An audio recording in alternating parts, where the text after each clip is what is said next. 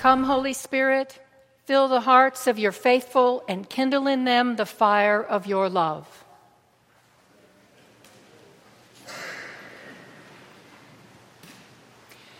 Today we are celebrating the feast of St. Matthew, transferred from last Wednesday, the actual feast day for this saint.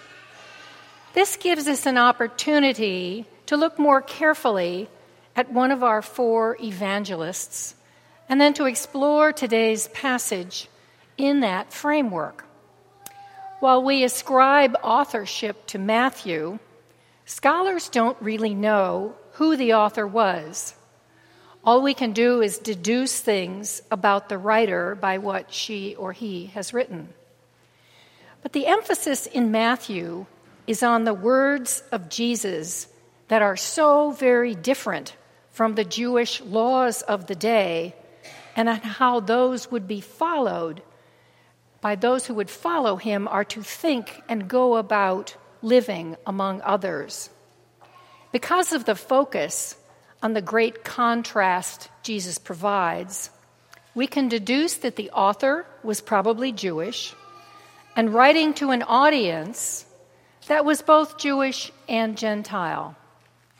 Chapters 5 through 7 in Matthew, for example, contain the Sermon on the Mount, where Jesus speaks in great detail about what discipleship looks like. These chapters include the Beatitudes, describing who is blessed and who is not, and how to pray the Lord's Prayer. So with that as a backdrop, when we hear in today's passage that Jesus simply said to Matthew, whom he saw sitting at the tax booth, "Follow me," it's probably fair to say that Matthew knew about Jesus' teachings, and he was ready to put his current life behind him and go wherever Jesus went. As it turns out, we don't know much more about Matthew after this point.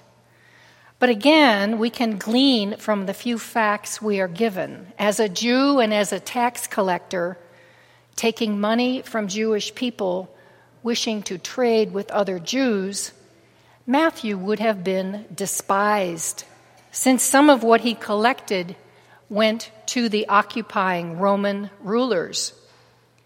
So we see that Jesus has asked one of the despised to come along with him. Immediately, we hear from the Pharisees the objections to associating with such people. Why does your teacher eat with tax collectors and sinners? Because to the Pharisees, association with sinners, whom they judged Matthew to be, meant one would also become a sinner. Thus, they were puzzled by Jesus' choice of companions. But Jesus replies, "Those who are well have no need of a physician, but those who are sick.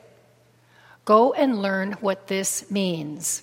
I desire mercy, not sacrifice. For I have come to call not the righteous, but sinners." Jesus tells those who would hold themselves up as righteous to go learn what it means to desire mercy and not sacrifice.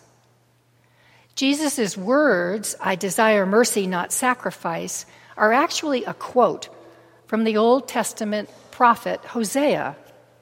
It's unusual for Jesus to quote from Hebrew Scripture. All that does, it tells us that such a quote serves to magnify the importance of these words. So what is mercy? The Greek word used in Matthew is eleos. We get eleemosynary from this word. That is something that has to do with being charitable. And more broadly in this passage, think of mercy, compassion, pity, or clemency as having to do with kindness or concern expressed for someone in need. Well, how many places today can we look in our world and have the same desire as Jesus for mercy rather than sacrifice? wherever division occurs, we can hear Jesus' words.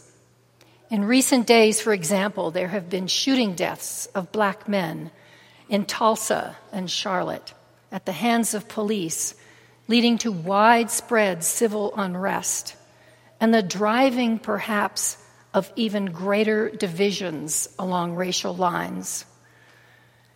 There seems to be no mercy anywhere, just more sacrifice.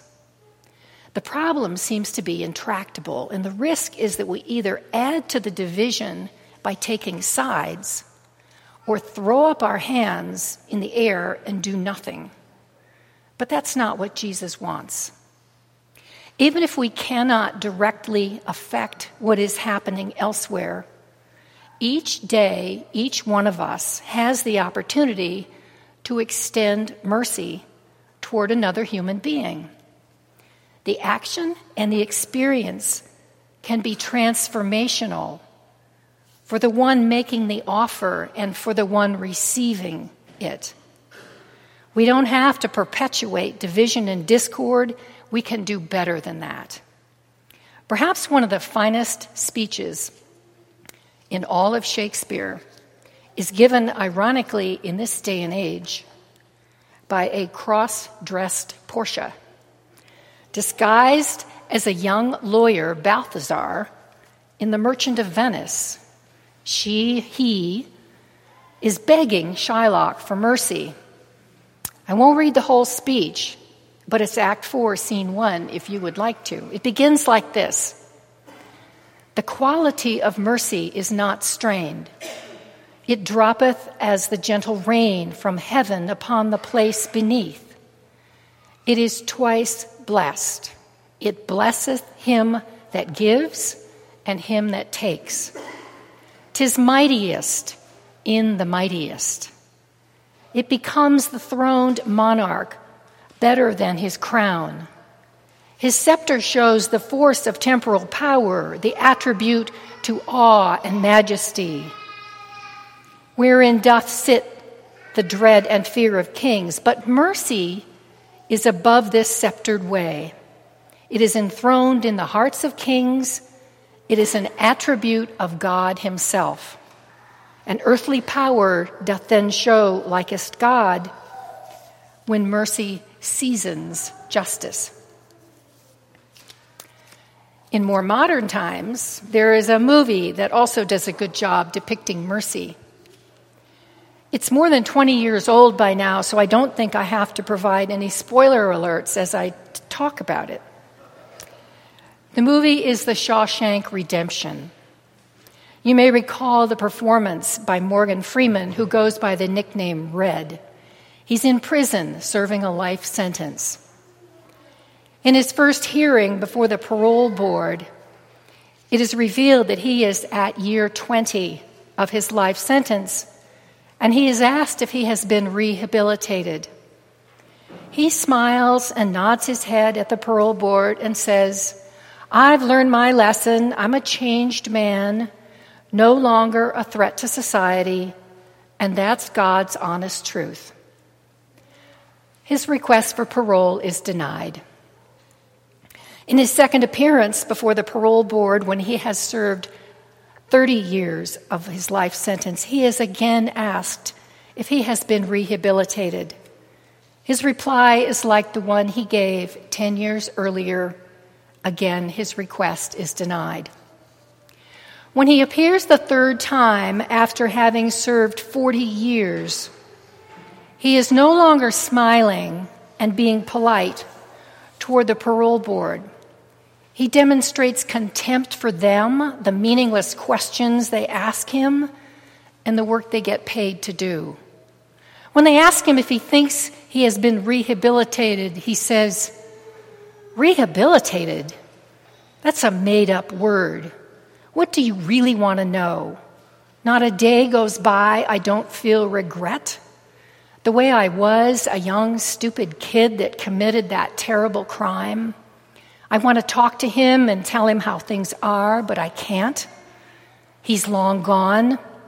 This old man is all that's left. I have to live with that.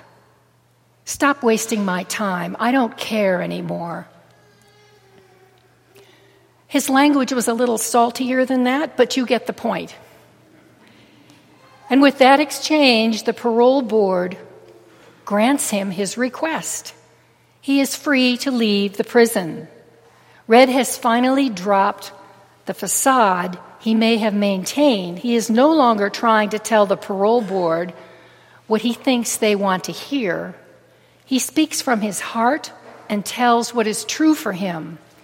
And because of this, the parole board recognized that he was indeed a changed man. They acted mercifully toward him in the granting of clemency. The mercy that Jesus desires over sacrifice doesn't always come from the outside in toward us. Sometimes it's an inside job and doesn't necessarily get recognized, much less acknowledged by others. It took Red 40 years to find his true voice and to speak what was true for him. Some of us may have regrets, like Red did, but aren't appearing before any board that is going to grant us a new freedom and a new happiness. We need to speak the truth for ourselves.